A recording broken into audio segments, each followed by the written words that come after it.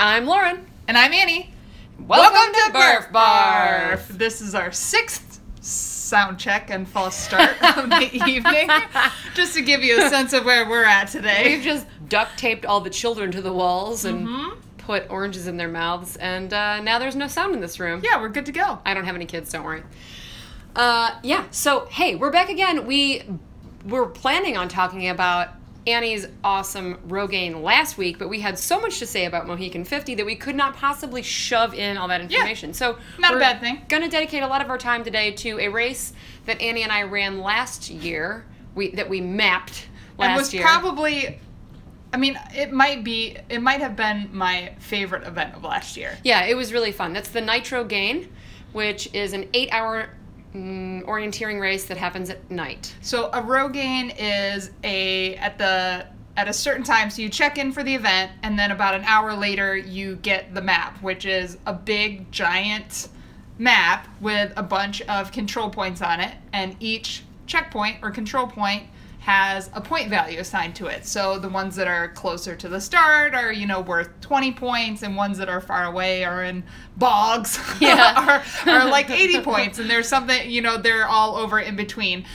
This Rogaine event had 50 checkpoints, and just to give you an idea of the map, and I didn't remember the map last year being this big. I remember it really actually. It was like a peninsula that goes around with like a bog, and then there were like private homes. Yeah, so I actually should have brought the map. That would have been a good idea. But it was 2 11 by 16 pieces of paper. What? That's cruelty. It was huge. It was huge. That's insane. And as a person... How do you thumb along with something that you had to scroll into a tiny... I know. Wow. As a person who, I have to do all the basics. Like, I have to have my map folded into a 1-inch square. Otherwise, I just get lost in space. And so trying to fold up that much map... So you just had a wad of map in your hand? It was like a dictionary worth of map that I was just like... Not just a little bit intimidating. Yeah. So I get my map and... Well, we should back up. So you and I were going to do this as a team event. Yes. And you had a family emergency come up. Yes. So I ended up going solo, which I think took the shine off of it for about, I'll say 11 minutes. And I was like, it just, she would want me to go on. Oh, yeah. Yeah.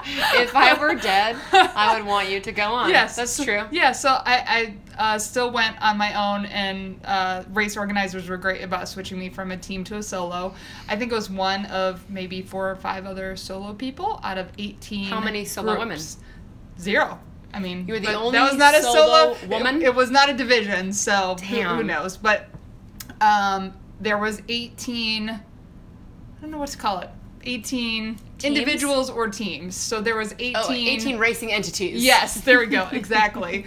So I checked in, got my map. You get about 2 hours to plan out your course, which means different things for different people. For me, it means staring at the map, freaking out for about 20 minutes, then taking all the new highlighters I got to highlight all the checkpoints, and then being like, still don't know where any of these are.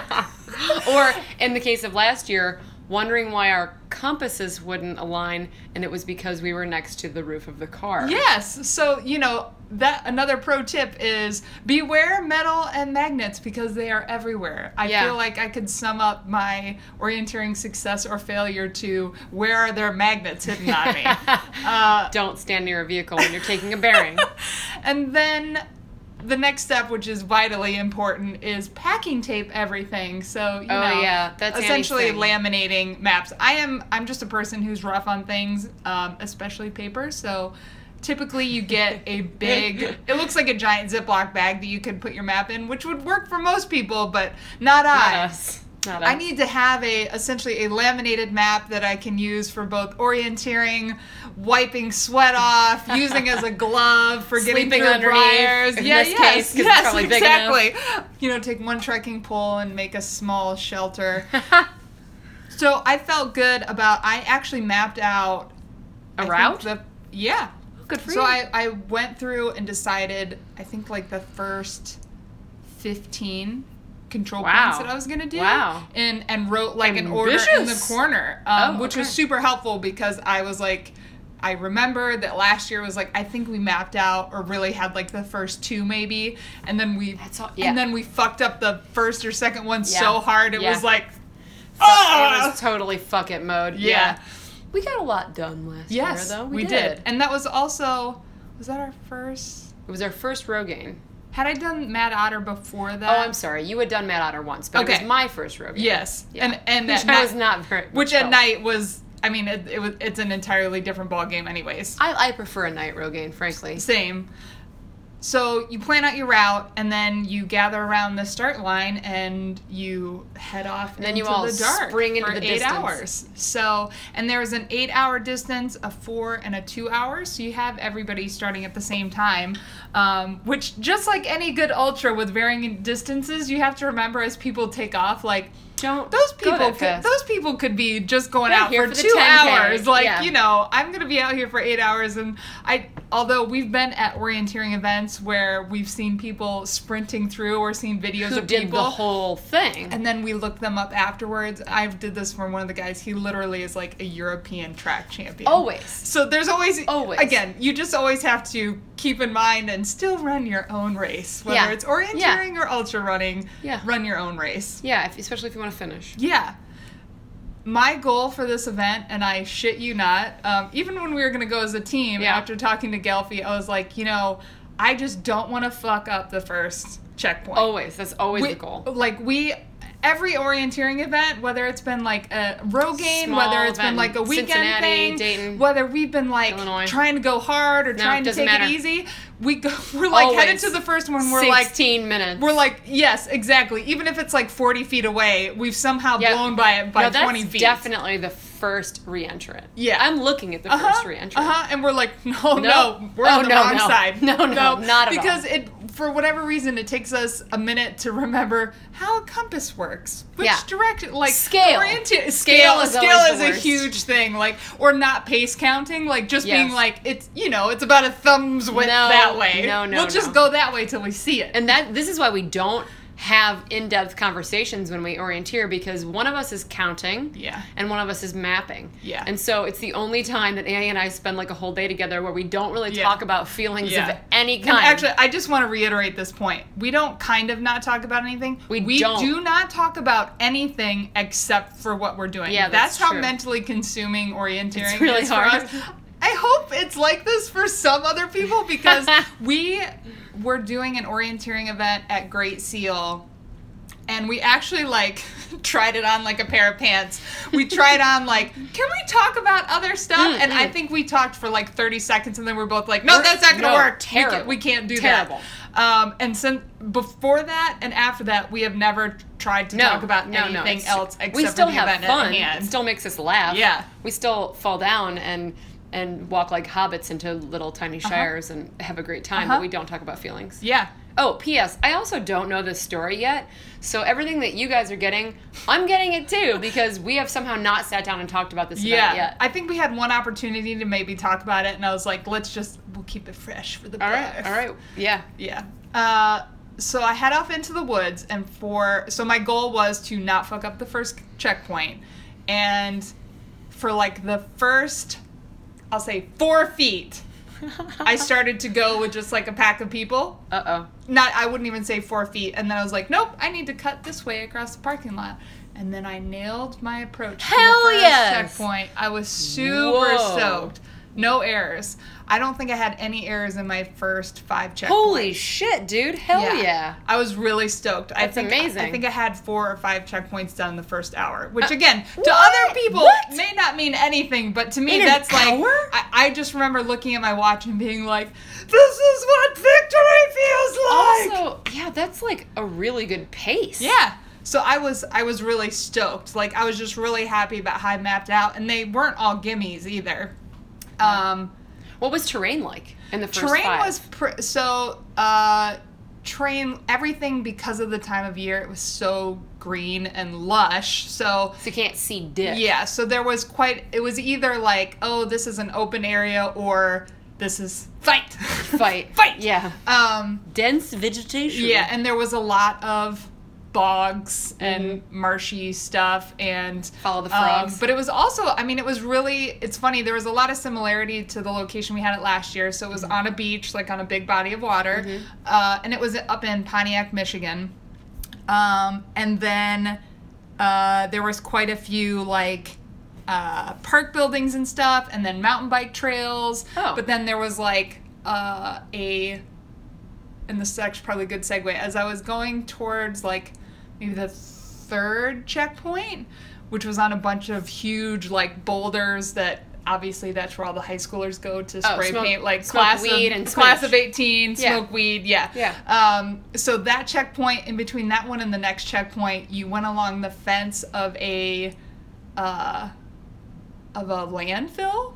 Oh, delightful. Or like an out of commission landfill. So I did think you it was follow like the covered. smell as a it didn't handrail? stink. So I think Thank maybe God. it was like a garbage hill, you know, where they've started to like put grass and The stuff. trash heap has spoken. However, and this is very weird, and this is one of the things I love about orienteering, and especially night orienteering, there's just stuff that you see that you would not see any other time or any other place. Like that whole idea of like exploring what's familiar. Like I could live right to the next to this park and probably never see this. So I'm like going along the fence of this like landfill area or whatever, and they have like a vent for the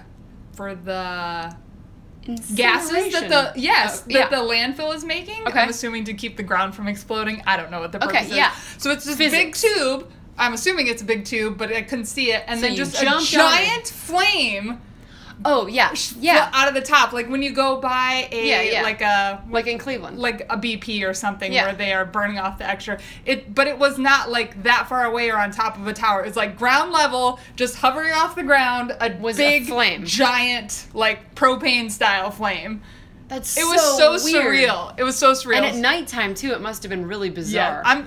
So I'm sure it's like where they shot X-Files season 7 episode 9. Yes, exactly. And also it felt a very bit much like, I'm sure that they don't do this during the day because it would like freak out the hood, but you know, they just gotta like burn off the garbage. I'm sure they do it all day. Yeah. They must. I don't know. So that was super weird. That is super weird. Continued, and then I think the 5th checkpoint maybe was at the top of this giant sandy-esque hill that obviously downhill mountain bikers just come and like bomb. Blast it. It was really cool to think about doing that part, but like just shitty going up up it? a really super steep sandy check up to that sucks. Yeah. And there was like fire rings and stuff up there. There was actually somebody like setting up a hammock to camp up there, and I kind of wanted to be like, bro, you are not going to want to be here because, every 5 minutes somebody with the most powerful headlamp coming up and just like scanning, like just enjoy your peaceful night in the woods. Yes, like an alien cyclops. I hope you didn't take mushrooms because your night's going to suck ass. Good luck. You were coming out here for some solitary time with the garbage flame, and you will not get it. Me, you, these mushrooms, garbage flame, and a hammock. So first 5 were definitely the first 5 clicked them off really fast. And again, we're talking everything is relative. So like I'm sure by the time I had 5 done, there were people that had 10 done. Yeah, well, we know who. Yeah. So I continued to do. I think I maybe went up to like. Let me think about this. Probably 12 or 14 checkpoints. I ended up getting 22 checkpoints. That's awesome. Which I was super stoked about, 22 out of 50. I think I probably got to 14 or 15 before I shit the bed. Oh. Yeah. Just like, not... Yes. All the blood drained You're from so my face. GI focused, you're like, oh no, whose bed did she shit in? So it's funny, it started out my orienteering, I felt very like elegant in my orienteering where I'm like feature catching and I'm like, oh, there's a tree and there's a depression. I'm like, oh, now I'm going along the fence. And then about 13 or 14, and I think it was like 4 or 5 hours in, my brain was just like, what are trees? Nope. And I just started being like, dee, dee, dee, dee, dee, dee, dee, dee, dee, like, Larabar, Larabar, Larabar. Just like, not even, I mean, just kind of starting to do that, like, I don't know, it's probably this way. It's probably this way. I'm not going to take the time to, like, thoroughly investigate. And I very much felt like I was sitting on my own shoulder, like, pay attention. And I couldn't. I didn't really feel tired particularly. I mean, it was kind of warm, but it wasn't like heat As heat usual, issues. I'm super relieved to hear that you ever feel this way. Makes me feel great. Love it. So I was just kind of like, you know what? I was going for a particular checkpoint, and I was like, you know what? I'm just gonna like go through the campground, get to like the main park road, reestablish, and go back. I'm gonna like take my pack off. I'm gonna switch my food up to the front. I'm gonna eat a bunch of calories just to see if that does something, and take a minute. One of the worst things about the weekend, and I have to tell you, when the race director tells you to take bug spray with you, you should take bug spray with you. Did you take DEET with you? I did not take bug spray with me. Do you have bug bites all over? I did have some, but like it was more of an issue on the day. Like I couldn't even like stop to take your eyes all over my eyes. God, and my I hate ears. that so much. I mean, like on my shoulders, like I had bites all over my butt. Like it was. I mean, it was like there were times that I was just moving just to get away from bugs. I would always rather take extreme heat or extreme cold than bugs touching me anywhere. Yeah. And it makes it so hard to think. I even bought a head bug net for the weekend, like the full-on like really like a African beekeeper. Safari. Yes, really? Because I knew that would be a big pain in the butt. That was like that can be a deal breaker for me. Where did you put that item, Annie? I left it in my car. Okay. Because for whatever reason, I was like, I should buy extra bug spray and a head bug net, and then I was like, I'm not gonna really need these, and then I'm out there, I'm like, you're an idiot. Just throw it in your bag. Yeah, if the race director says anything along the lines of you're gonna worry about this, you should just sign your life away. Because if a race director is willing to tell you that something is bad out there, it's exactly 3 times as bad as you think. And he even had like tick spray available for people to use. He was like, please use like the DEET tick. That's a real thing? Yeah. I mean, it was what's the Deep Woods Sportsman tick specific. But it was the red can. I've never seen a red can of extra Deep Woods. Poison. Yeah, for ticks. So my brain pooped out on me. I had to reset and was just like, I'm not going to go back for that one checkpoint. It's like a bad boyfriend. You're like, I can't go back. I can't see you anymore. I can't go back. I don't even want to be. You make me confused and eat too much candy. There's too many memories. That's how my boyfriend's made me feel too. So for my next checkpoint, I was like, I'm just going to pick one that's easy, because I think when all was said and done, I probably spent an hour just kind of not doing anything productive. Yeah. So I was like, I need to just get an easy checkpoint, because it's really easy to be like, I just don't know how to do this anymore. It's like taking the SATs. If you get like 4 in a row that you don't know, you're like, I'm bad at school. Yeah. Pass. So I'm going for the easy one. I get it, easy one. I'm like, okay, good. I get another easy one. I'm like, okay, good. I start like building up some more momentum, which was great, because literally at one point I was like, oh, I've only got 2 hours left. I should probably start making my way back towards the start. No, you would never say that if I was there. But here's the thing. I was like, fuck, I have 3 hours. So I was like hoping that the time was starting to wind down, and it was not. So I rallied, built up my momentum again, started to get to control points, a few of them that were hard. Like I got another 80.1 after that, which was one of the hardest ones, which felt really solid, and started to like figure out a way to work back towards the start, because it was far away, and picking up extra control points. And so I get towards the end, and I was like, okay, I'm going to make one more pass at trying to get a hard point value one, and then when I have half an hour left, I'm going to bail for the start. So I'm going towards a really hard one, and it's funny because there's a app called LiveLox that you can put your GPS track on top of the orienteering map, and it will show your dot going everywhere. What? Which is hilarious. In post. Yes. Okay. Yeah. Yes. And it's hilarious to a person who is still trying desperately to be better at orienteering, but to be like, okay, watch your little squiggle go and all the way around the checkpoint. Yes, and also to see like your little arrow go back, forth. Like you can almost see yourself standing in indecision going right, left, left, and also seeing other people's dots just like cruise from point to point. So because you can watch the flybys? Yes. Yeah, that's a good... So yes, it's like a Strava flyby, only where Devastating. There's only it's like a Strava flyby where you don't know what the course is, and everyone else does. Yeah.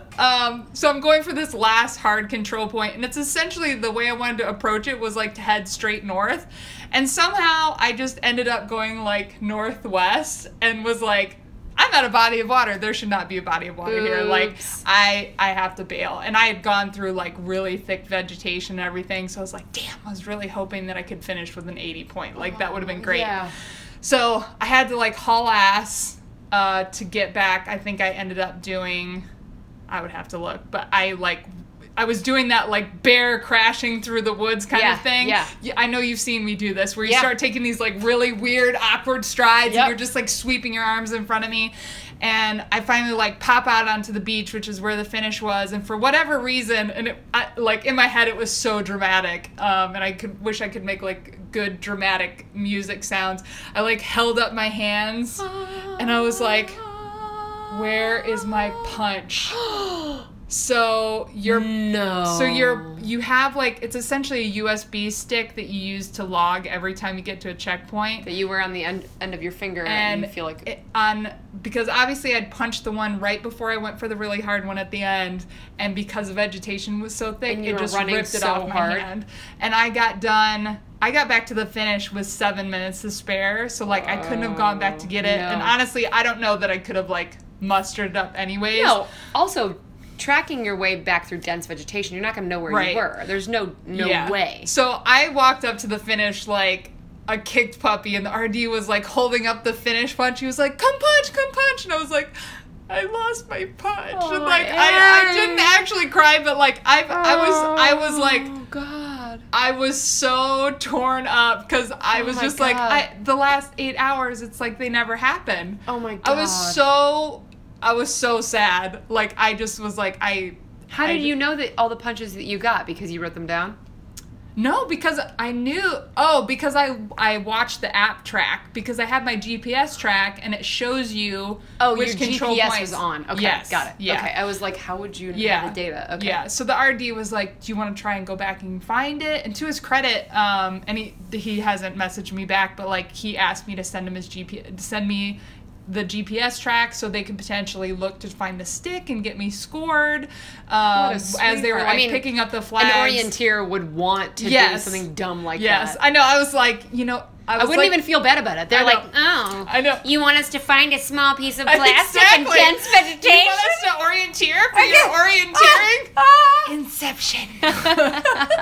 So I tried to, like, hang around and be, like, social, and I just was like, No, I would feel none of it. I felt like none of this matters. Like, I had an existential crisis about my punch. So, like, I think I stayed around for, like, I don't know, maybe 15 minutes or so, and listened to who had won. And there was another team. There was a team of two that actually cleared the course last year. Yeah, that cleared all 50 checkpoints, which it just baffles my mind on so many levels, because not just, like, orienteering, but, like, fast. Like, they have to be really fast. Yeah, like, they must be. Like, the combination of being fast and orienteering really well. It just seems like they're fast as a byproduct of loving orienteering, which is the part that really freaks me out. It's like, you didn't become an athlete because you like running. You became an athlete because, like, there was math hidden in the woods. Yes, it would be like somebody who's into Dungeons and Dragons, somehow becoming, like, smarter than Stephen Hawking at astrophysics, and being like, I don't really care about astrophysics, Dungeons and Dragons. Like, I don't know. Like, right, like if like you could run when you were Pokemoning. Yes. There's, like, a certain speed that you have to keep it under. Yeah. Yeah. Uh-huh. That's why. And no disrespect either. It's like a thing that my brain cannot fathom. Me neither. It's amazing to me. Oh, God. It's amazing. It makes my head hurt. So, yeah. So, I was able to watch my live blocks track afterwards and, like, total up my control points and my scores and everything. And I would have gotten 12th of 18. Still great. If I would have had my stick, which I feel super solid about. Yeah. And I got one more checkpoint than we got together last year, which makes me feel, like, awesome. Yeah. Oh, because we were not really fucking around last year. Also, other things. So, my air quote tip about finding magnets hidden all over you, it occurred to me, and I cannot believe this has not come up before, I have a magnet on my vest because I wear the Stephanie Howe vapor vest from Nathan, and it has attaches. a magnet for your hose, which, I mean, it's like right at right boob level, very so close to where you would keep your your compass. Yeah. And I know that there was a handful of times that I was like, that's not right, and like all of a sudden I was like, I have a fucking magnet on my chest, like, and I mean, Someone how many should things warn the orienteers. Yes, how many things have we done that I've worn the vest? Anytime we've done? Almost all. So, yes. Maybe that's why I've been like, I think it's this way, and you're like, yeah, it's a little bit this way. Maybe. I mean, truly. Yeah, but it hasn't stopped you from knowing where things are. Yeah. But anyway, so this is not a huge list, but like trying to get a bearing when we're standing right next to the car, having a magnet on my vest. There was a time I was practicing off-trail stuff, and I had magnets in my gloves that I was wearing to keep them together. That's a really dumb thing. So that's just the dumbest. It was just, and luckily I had a knife, so I was like out on a run and cutting you the just magnets carved out of them my gloves. You love to destroy things that do not suit your needs. Yeah, I like to consume and use things. But there was a lot of really like solid orienteering things that I was super stoked that my brain did do for me. Yes. There was probably 3 or 4 times that I was like a hill or a re-entrant or a valley or something, like one over, and I would be like, okay, I thought I've been counting my paces, the control point should have been here. Mm-hmm. It's not. Mm-hmm. So where am I? And was like looking at like, oh, there's a hill in front of me. There's a depression on my left. There's a valley that's running, northeast and southwest. I must be here. So that means I need to go 10 paces to the west, and it should be there. What do you call that skill? Getting unlost. Refinding yourself on the map. I'm sure there's a more technical term. Sure, but then I would go and find the control point, which I like. It's called skooning. Skooning. Mm-hmm. Skooning. So yeah, lots of... And I had to remind myself that it's always about, like, practicing and trying to get better at orienteering, because otherwise I would have just, like, wailed like a woman who had just lost her husband, screaming and throwing sand into the water about losing my punch. You've never behaved like that in your whole life. Maybe for 2 minutes. Yeah. Ever. But all in all, still a really good time, and still, like, again, a really fun event, and definitely something that makes me feel, like, chest thumping, like, yes, I am all as a woman. Yes. Yeah. So that's Nitro Gain. I will definitely do it next year. It will be, I think tentatively they're looking to have it June 15th in 2019. So if anybody wants to go, this early. it's better for me to like block, not even like plan, to just make an event on my calendar, so that each time I go to try and plan something that weekend, I'm like, oh. Well, luckily it's the thing that doesn't sell out. Yeah. So yes. And I would love to go. My orienteering knife is dull. If I don't do it for like one weekend, I feel like it just goes away. I was actually happy that it came back. I did have to study a little bit beforehand. Oh, you did? I did. I had to sit at the kitchen table and like also remember like scale and just some of the things that we've done 2 Rogaines together. Yeah. Some of the things that we botched at Cold Beaver? What was it? Frigid. Cold Beaver. Cold Beaver. God damn it. Cold Beaver should be an orienteering event. That really should be one. Though. Please create that. There'd be Mad Otter and Cold Beaver. I'd wear both of those t-shirts. I really didn't even say that on purpose, but yeah, Cold Beaver. So yeah. Yay. Game. Excellent. Good job, Lang. Moving right on to yesterday was a day that Annie and I both had to do a good amount of running in the woods for our training, and also each had to do some downhill speed work. Yeah. And at different times of the same day, we went to the same place, which is a little bit heartbreaking when you can't find a way to run in the same place with your friend. Yeah. It's like I kissed a little rock and was like, I leave this for Lang. And I set it down and I went to my car and I was then I got there and collected all the like ambiance in the air, and I was like, I smell a little bit of like incense and a little bit of righteous BO and some shot blocks. That's me. But this week has been brutal, like heat wise. Yeah. And this weekend was more of the same. I just promised myself to go as slow as I needed to, and there are some things that my our coach writes to me that are like backhanded in some ways. He'll be like, way to get those downhills super fast for single track. And don't worry, you'll notice that you'll be doing a lot more miles in this exact amount of time in a couple weeks. As if to say, I know this seems painfully slow to you, but this amount of minutes, when I give them to you in 2 weeks, you'll be doing a ton more miles. And I was like, wait a minute. I thought this was I fast. thought it was fine. Although it did take me a very long time to go a very short distance. Yeah, so tell me, what was your... I didn't even check out your... I had 2 hours and 10 minutes on the day with 8 minutes of downhill. Okay. And sometimes I'm just like bad math. I'm like, I can run a half marathon in 2 hours, so I'll probably get 10 miles done. And no. Netanyahu. I literally have to No. do this. So 210 minutes is how many? I'm sorry. 130 minutes. 2 hours and 10 minutes. 2 hours and 10 I'm a minutes. dingling. Yeah, so 130 minutes. I ran about 8.5 miles maybe. Cool. Yeah, I was fine with it until I read my report from my coach who was like, don't worry, you'll be doing a lot more later.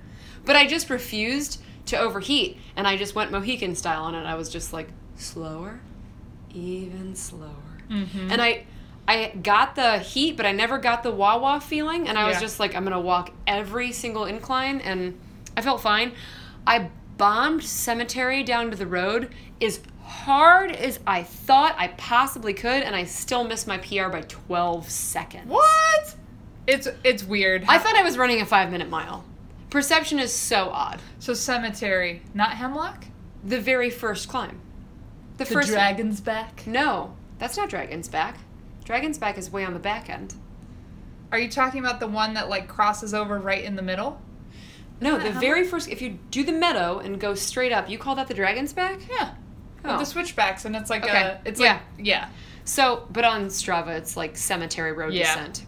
Got it. Okay. I finally ousted your QOM. Not this week, but earlier this season. It was the best day of my life. Don't worry, I'll get it back. Yeah, I bet you will. Although, look out for Shelly. Shelly be ripping up all those QOMs. Yeah. And G. But yeah, so somehow, even feeling my ultimate fastest, the heat was enough that feeling my fastest was still considerably slower than everything else. But I felt fine. Yeah. I went to that little drug mart on the corner, and I got what I always get. 2 giant styrofoam cups of ice, and I poured chocolate milk in one and blue Gatorade in the other. And I spent Blue Gatorade, blue flavored. I spent the first half of my drive home drinking my milk, and the second half drinking my Gatorade. And they're both so cold they will give you a brain freeze. Nice. For some reason, the chocolate milk on ice makes me feel weird. It's like a milkshake without ice cream. Okay. I'll take that. It's extremely good. Yeah, I have no doubt. It's extremely good. Thank goodness for that little gas station on the corner. Oh my god. So, but you, however, had a different kind of day. I did have a different kind of day. I know, it makes me feel like I've been living on this alternate timeline Yeah. where, like, Yeah, you're in the parallel same universes. places, and it's like, oh, well, it just one small Sliding thing doors. happened. Exactly. Gwyneth Paltrow was Yes. wearing a different outfit at this turn. Yep, I am the brunette with a pixie cut now.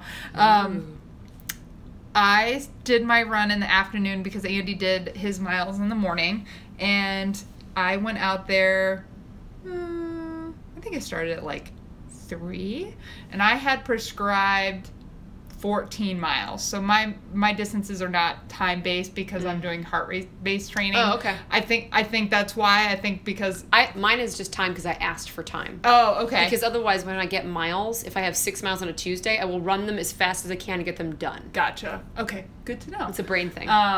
Also, it's funny. I thought it was of course, I thought it was the other way around where I was getting miles because if it was a combination of me having to keep my heart rate low and do a certain number of set number of time based on what Gelfie thinks of like an average runner pace, Yeah. I would be like, well, today I have 2 2 miles because it's 90 degrees out and I'm just going to go slowly up an incline for an hour. That's okay. So that's how it works. Yeah. So I had 14 miles with 8 minutes of up-tempo downhill. So we had the same downhill Cool. workout. I opted to park up at the top of Clear Creek. So you had water? Yeah. Essentially, so the park is set up where... and I think it makes you think of like Forest Park in Portland too, where it's like there's the bottom part of the park and then there's like the top rich part of the park. And most of the trails... Forest Park. Where we holiday. But there's... The trails essentially go from bottom to top along the top and then come back down, or actually I guess it's more like a ladder where there's a trail going across the whole top of Clear Creek, a trail going along the whole bottom, and a couple trails going in between. It's like a lollipop with a weird arm. Yeah. So you... Weird baby I wish you guys could have seen the little flipper action she did. So typically we park at the bottom because it's just closest to where we're coming from Columbus. I parked at the top because it's by real bathrooms, which I nothing think beats that for you. No, it doesn't. And it's just easier for me. I really don't like parking and then having to start my run with a giant climb right away. I just feel like I don't get to warm up. And I hate doing the metal loop because it's hot and grass. It was so horrible. Yeah. So I parked at the top, warmed up by being on the top. I felt like a peep in a microwave. Just expanding until I just deflated. And like, again, this week had been so horrible. Andy did his run on Saturday morning and got very sick because it was so hot. Puked. Yeah. And it was just a combination of things. We actually think he got so hot and then like cooled off so quickly afterwards that his body was like, you are sick. You have the flu. Yeah. I have frequently felt that way. And between that and me asking you how it went, and you were like, it was brutal, go slow. Yeah. I was like, you know what? I'm going to start this run in like full heat management mode. Like a full boof. A boof. I have an ice boof. So I had the boof and the neck boof. A boof. Oh. A boof of ice proof. So I had a buff full of ice. I filled my sports bra with ice. I had ice in my bladder. I brought a bottle specifically just for drenching myself, and did not fill it with Tailwind or Gatorade as we are wont to do. Yep. And I started and did like 1 mile because I was like, oh, I can probably go like 4 or 5 miles before I enact all these emergency procedures. No. I did 1 mile and was like, going back to the car, and then like reloaded everything and just kept myself soaking wet the entire time. Yeah. And I did my 14 miles and was super stoked I ended up with a 17:30 average, which makes me very happy because I did a run at Clear Creek maybe 5 weeks ago. It was 70 degrees. I had 10 miles. I had 1,000 less feet of climb, and I did an 18:40. Wow, you are getting noticeably better. Yes. That's awesome. So, which is very encouraging because I have a love-hate relationship with heart rate-based training, and it's just really hard to be like, I'm going so yeah, it's like damn having slow. A gentle leader on, right? Yes, it is. Like, here I go. And this time, I wish you guys could see her face. So it's really encouraging to see progress, even good, on a slower scale. So I start to like get towards the last part of my run. I re-iced actually when I had 3 miles left to go because I was like, oh, I'll just keep going. And I was like, no, because I know how this goes. You just get hotter and hotter and hotter. Do. And you do. That peep feeling of just like my skin's going to break sets in and you can't like come back out of it. And again, 3 miles is not long, but when you're doing 17-minute miles, it's almost an hour. Yeah. So I re-iced, I headed back out, and I did like a little out and back to wrap it up, and I'm heading back. Did you go straight down the stairs, down to the pond, and go backwards? No, I do the gravel road up on the top ridge to wrap up. That makes sense. And essentially, so I kept going. My little out and back was from the parking to the other end where it's a stop sign, like if you just blow past all the trails, and then came back. And when I had like 1.5 miles left, there started to be a lot of thunder and lightning, and I was like, oh, I didn't even check like the Doppler, and I started to hear thunder. I was like, whatever. I'm not a person that worries about storms or like, and then there started to be lightning, and I was like, I am at the top. Like, I'll just like pick it up like a little bit faster. And then I started to hear like the rain coming in. I was like, oh, thank goodness it'll rain. Is this? I have 1 mile left. Oh, okay, good. Like, I'm very close to the car. And you're going downhill on gravel towards the car. Yeah. And I'm like, oh, thank goodness it's going to rain. Like, I'm going to cool off. Bring it home to mama. I never have a problem with rain except for when it's cold. And, like, lately the rain, it's just been a godsend. And so then it occurs to me as the wind starts picking up, I was like, trees could blow down, and like the wind starts blowing so hard that like I can hear like the trees creaking. Oh, that's the and scariest it starts raining sound. so much, and then Widowmakers start and to then fall. it was whiteout rain and hail. Oh God. And I'm like sprinting out of the woods because one, I'm just like, you know me, if I'm cool, I'm like, I'm good. I'm so happy to be cooled off. Yeah. So I'm like running out of the woods, like hooting and hollering because it's ridiculous. It's crazy that this day started out with 95-degree weather, and now I'm running in whiteout rain and hail. And the parking lot up at the top of Clear Creek is all wide open. So as soon as I come out of the woods, the wind, I like, it like almost knocked me over. Holy so I shit. was like, I couldn't see. I'm just like laughing hysterically. I'm like, I get into the car and I shut the door and I'm like, whoa, okay. So I'm in the car safe, like whatever. Like that was crazy. And there was like a older couple and their what turned out to be their niece like hanging out in the pavilion up there. Okay. And the park ranger was there trying to like help them pick up their picnic and stuff. And I was just thinking boy. like, golly, people, I was in the woods like running, but I know you could have seen that storm could have coming gotten in for your 45 fucking cars. minutes. Like That's infuriating. Yes, No, yes. that makes me mad. I mean, this is like on the level of like why puke in a porta potty when you're in the woods. People get so Do the right dumb when they go to the woods. So the park ranger's trying to like help them or like wait with them, whatever. And I'm like, all right, well, I'm not gonna like try and change my clothes or whatever to dry off. I'm just gonna head home. So I'm like driving down the road to get down to the main road to head back home. And there's a down tree, and I was like, and it was big. I mean, it covered the whole road. So Okay. I had to drive off-road completely, and there's not a lot of space on that road, so I had to drive off-road completely, go around the tree, and was like, okay, good, tree down, pass that test. Get down to the main road, take a left, and I come up behind a guy in a truck, stuck behind, there's Another down tree. a huge, like, not like an immovable giant tree across the road, and there's two cars on the other side that are stuck in between that tree and another tree farther down that way. Oh my God, get your chainsaws out. So I tell the guy, like, oh, shoot, well, what about the other way? He's like, I already tried to go the other way. There's down trees that way, too. And so I turn around. My God. And I was like, well, I'm impatient, so I'm just going to go down and start trying to clear stuff or whatever. So I go back down. And I'm like, I park the car, I get out, and I'm moving some of the smaller. Yeah. And I'm like moving some of the. Are you the pilot? Yes. So I'm moving some of the branches and stuff, and the guy in the truck comes back, and like he was like not laughing at me, but he was like, he goes, "This is one of the small ones." he goes, "There's two more, and then there's a big one that you will not be able to get. You won't be able to get around." And he was in a Silverado 4x4 truck, like. And was, I'll say this, and I mean this in the most kind-hearted way, because these are the people I grew up with. He was a friendly redneck. He's a Hill Williams. Yes, and when he said, oh, there's two more, and then you can't get around it, I was like, okay, so... Yeah, you better believe it. So we drove back up to go get the park ranger. She was working with a handsaw, and she was an older woman, and just like... Hell yeah, probably, bad bitch contest you in first place. So she was like clearing a tree with like a handsaw. The one that was on the way. Handsaw. Yes.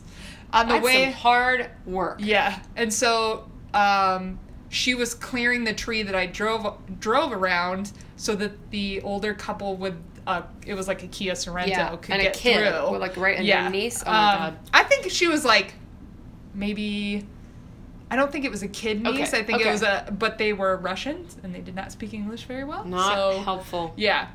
So we all worked together to clear this tree on the coming down from the parking lot. Teamwork. And then we came down and the park ranger was like, okay, well, emergency services are coming and the Russian woman to clear the trees. Oh. And the Russian woman was like, how long do we have an ETA? And the park ranger was like, we don't really know. She goes, so like a couple of hours? She was like, yeah, at least a couple of hours.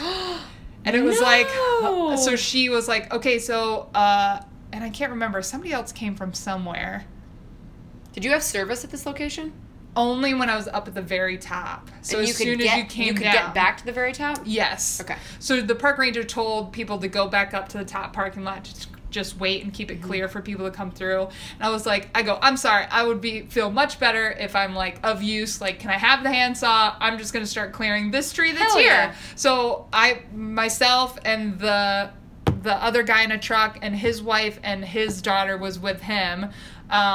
So he and I were working to clear the tree. We cleared one of the trees, and then we got to the next tree, and we started doing that with the handsaw. And while we were doing that, his friend that actually lived by, they had happened to be able to call them. Whoa. And so his friend came with a SUV from the other direction and had a battery-powered Sawzall and was hooking up Holy a hitch strap shit. to his car Hell to yeah. the That's trees. what I'm talking about. And pulling him out of the way. So there was, and then the park ranger came back down, and we were like, okay, it's pretty clear this way because they just came in from this direction and we're headed out this way. We still had to clear 2 more trees before we could all get out. Oh my God. So we did almost 2 hours of clearing labor trees. after running for 4.5 hours. Yeah. Did you do a workout that morning too? I did yoga in the morning, yeah. You're so fucking So, crazy. Oh my God, you exhaust me. I just was like, but it was like, it was so thrilling and adventurous. Yeah, and also because it was like a good group of people to do it with. So like the guy and his friend, like, and the sinewy, like, strong ass older park ranger woman, like, they're cutting stuff with the Sawzall and she's still doing the handsaw, like, as fast as they're sawzawing. And like, we're all just working together, like, clearing branches and stuff and just going from one tree to the next. Yeah. So yeah, finally got out. I had to go north out of Clear Creek. I couldn't go back towards 33 the normal way, like the back all the way to come through like Lancaster. Yeah. Oh, and God. then I was like, man, if I come up to another down tree all by myself, I'm just gonna smash my car into it. Yeah. But I got home, so I finished my run I think at 7:30, and I didn't get home until 10 o'clock.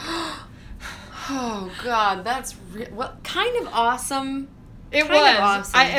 It was awesome because I was kind of waiting and was kind of concerned. Like, sometimes after I do long runs, I turn into a big baby where I'm just cold. I'm like cold. You just want Panera and I'm just soup like, in a exactly. bathtub. Like, I don't want to get out of the car and me just too. Feel very Yeah, this fussy. is the woman who will not go to a restaurant if it's not a drive-through after we run for more than 4 hours. Yeah, I get it. I feel it. There are some things, lots of things that I'm just super lazy about. So I kept waiting for that to set in. I was like, okay, I'm okay. Like, I had enough extra food with me.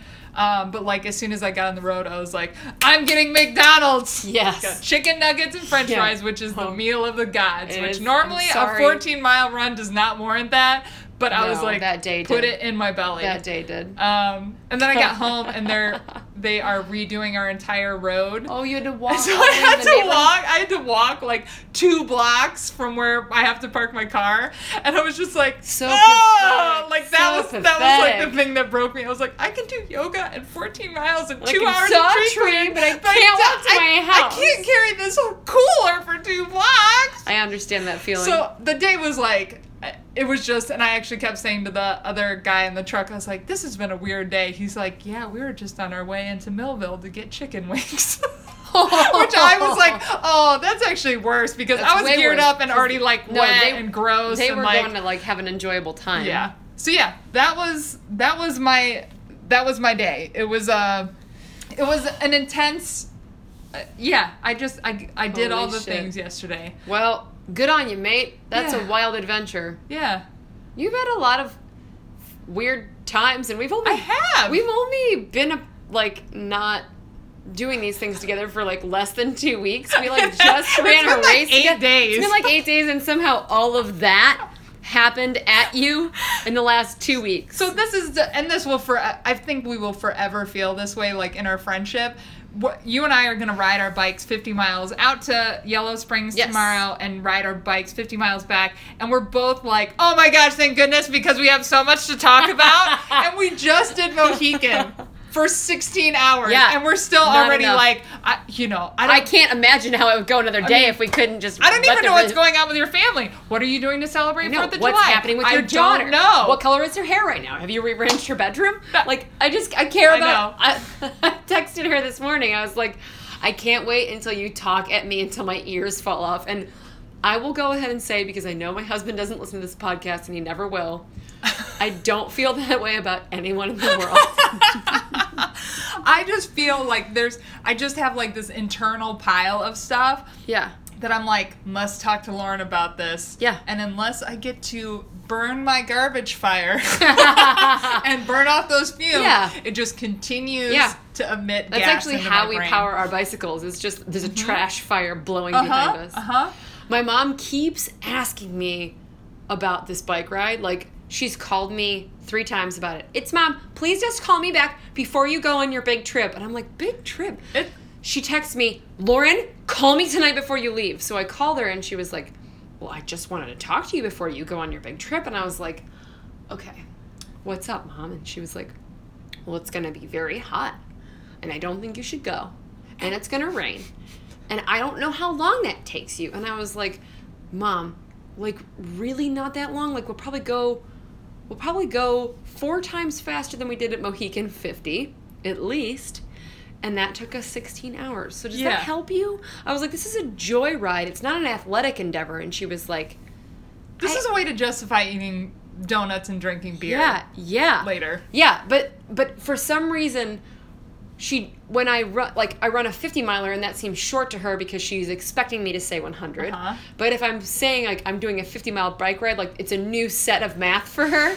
She's just like, well, that sounds awful. It's like, what's the conversion rate? There is no... It's just a wall between these two things. I just want y'all to remember, Lauren has ridden her bike across the country. And yes, I realize the word is not across. Yeah, sorry, that's my pet peeve.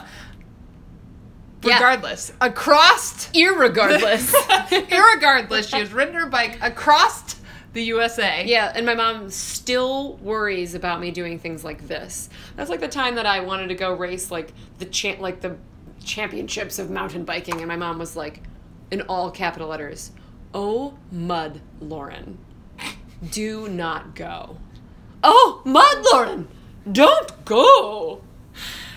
And my, like, conversion rate, I'm, like, having to rejigger. Like, I've been asking Lauren all of these benign questions all day because all the long-distance bike riding I've done has been with Arbor, which has its own challenges. Like, granted, we're going slower, but we end up being out there for a lot longer. So, like, 3 applications of sunblock. And, like, if it's 15 miles between gas stations, that's a huge deal when you're going the pace that we are. And to give Arbor credit, not that we're going that slow, but it took us 8 hours to do 50 miles, so that was an entire day out. I'm expecting like 5 hours plus whiskey and donuts. Yeah. So like I I'm have to. So jealous right now. I know. Barbecue. Who wants to barbecue? Yeah. You want to be bike riding and then drink salad. beer. But yeah, so I'm super stoked, but I'm like trying to remember or trying to think about how much food I'll eat, and I'm down for stopping everywhere. Yeah. I'm not really packing as though it's a sports event. Yeah. I'm packing as though I might stop to eat pretzels with my margaritas. Yeah, and if we see something shiny, we will stop. Yeah, that's basically it. Yeah. So I'm super pumped on that because it's sort of like, I'm not saying that marks the end of fun for me, but the rest of the summer, I was reading into my training plan, and every single week, the first day of the week says, turning it up on the volume even harder. This is going to be a heavy volume week. The following week says, like, this is going to seem a little insane on the volume. So I have 3 solid weeks of volume ramp. And also our coach thought that this little bike ride was cute because he definitely scheduled us both runs on both days we're doing it. And he was like, oh, I have cute. So a cute little 50-mile bike ride? I would love if Galpy ends up listening to this episode. I know he gets to tune in every once in a while, but I have to give him hard ass points for this because it was like 7 miles on Tuesday, and I was like, hey, like, I'm going to be riding 50 miles. He's like, oh, I should definitely take that into account. Run 6 miles. Yeah, me too. Me too. At least. And at least 6 and miles I have tomorrow. a speed and uphill workout session on Wednesday. That's weird. Because my speed and uphill workout is on Thursday. He moved it because I'm really surprised by that.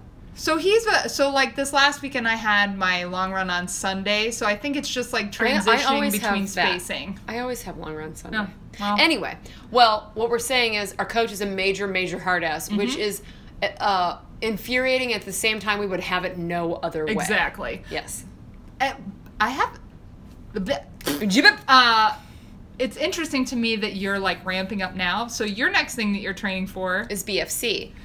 So I'm doing my first peak, I'm doing 3 peaks to success before I go. So this is my first 3-week hard peak, and then I descend, and then I reascend. How many weeks until BFC? Do you know offhand? 9. That's not very long. No. But so it's 3-week ups and downs for me. So my next thing, and I imagined I would have this nice lull next weekend before my fall got crazy, because my fall it's nuts, and it kicks off with Angeles Crest, which is in 32 days. Gulp. Holy shit. Yeah, and AC is no joke. No, it is not. So also, the cutoff for AC is brutal. Yeah, so I have, although I was encouraged by this fact, so there's 21, I think the latest is like 19,000 feet of gain. The latest course for AC is 19,000 feet of gain. And there is like almost 17,000 feet of gain at San Diego. Did you know that? Yeah. Somehow. I did. Somehow I don't think of that as like a huge climbing race. Then you're forgetting what it was like for the part that I wasn't there for, where you climbed out. You had already climbed out of one canyon, and you had to do it again later. Yeah. I think because the predominance of like the heat and you were just worried about other things. Sick. You were climbing the whole day. I think it was like, well, climbing is not the limiting factor here. Yeah, no, the it's heat my poopy pukey friend. With these flies trying to eat us is the problem. Yeah, does kind of minimize other problems. But yeah, so those are our big things coming up. BFC, which you are training properly for, and AC, which you are. Although I have to remember, it's not like, oh, now I have all my other events done, and now I start training for AC. Like doing Mohican was part of my training for AC. Like since I've come back from my air quote injury, It's not an air quote injury. We'll get into this later. Fine. Mm-hmm. I've been training for AC, so yeah. Also, most of your training, 35% of your training for AC has happened in the course of you running 100-milers. Yeah. The rest of it is work right now. Andy was, I think you will love this story. Andy was talking to one of his people at work about doing AC. Maybe it was somebody coming into the running store. Mm-hmm. Yeah, it must have been, because I think she was 16. Holy cow. So he was telling her about AC, and she said, "Are you scared or excited?" And he said, before I even knew what I was saying, I said, I'm scared. And I thought, he goes, yeah, it was such like a Freudian sleep. Hopefully I'm not oversharing like husband confidentiality, but because my brain works the way that it does, I was like, it is kind of scary. You like that. I do like that. You like it, yeah. Because, chasing that runner's high, you only get that next high if the next thing you do is a little terrifying. Bit more. Yeah. Either it's doing the same thing but trying to do it faster, or doing it the same thing, or doing something that's a little more climb or a little bit longer. Drug addicts. Yeah. And I didn't run a 100-miler last year. So doing AC this year, and doing 100 again, having it be really hard, having it be a lot of climb, having love all that bullshit. Elevation, like, it is scary as fuck. But it's exciting. I don't think it's scary for you. I just don't buy that. So next time we talk, I will be like 2 weeks out from AC. Yeah, that's true. And to the best of our technological ability, we will be coming at you live from our oh my gosh, speaking yes. engagement. So we will be guest speakers at Runwell's Ultra Running Clinic. Runwell is a running store that is near St. Louis, Missouri. It's about a 6-hour drive from Columbus, but hopefully anybody that is in the area, or you feel like taking a road trip, it's going to be a really fun day. We're doing a run in the morning. There will be several other guest speakers talking about different aspects of running an ultra, and also a reception afterwards with like beer and hanging out and chill or time. you can tune on in to Burf Barf podcast in the following week, where we will be broadcasting that recording. Yeah. Before we close out today, I'd like to give a special shout out to a dear friend and member of the running community, Tara Langdon, for her Guinness Book of World Records attempt at the most miles run on a treadmill in 24 hours. She did not make her goal of the world's record, but did come out on top as the American female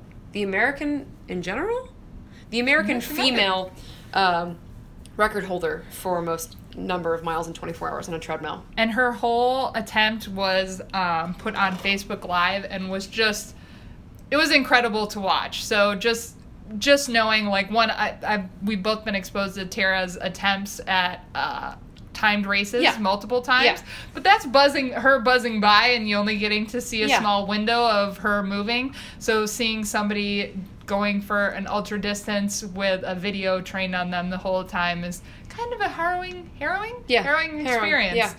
Also, she was running for a cause, which is to raise money for drug and alcohol addiction rehabilitation, and it's not too late to donate to her cause. Her goal is $5,000, and I think she's about 3/5 there. So if you can go to her webpage on Facebook, or you can go to GoFundMe.com, and it's under Tara GWR, as in Guinness World Records. So Tara Langdon, supporting the Heron Project, HERREN.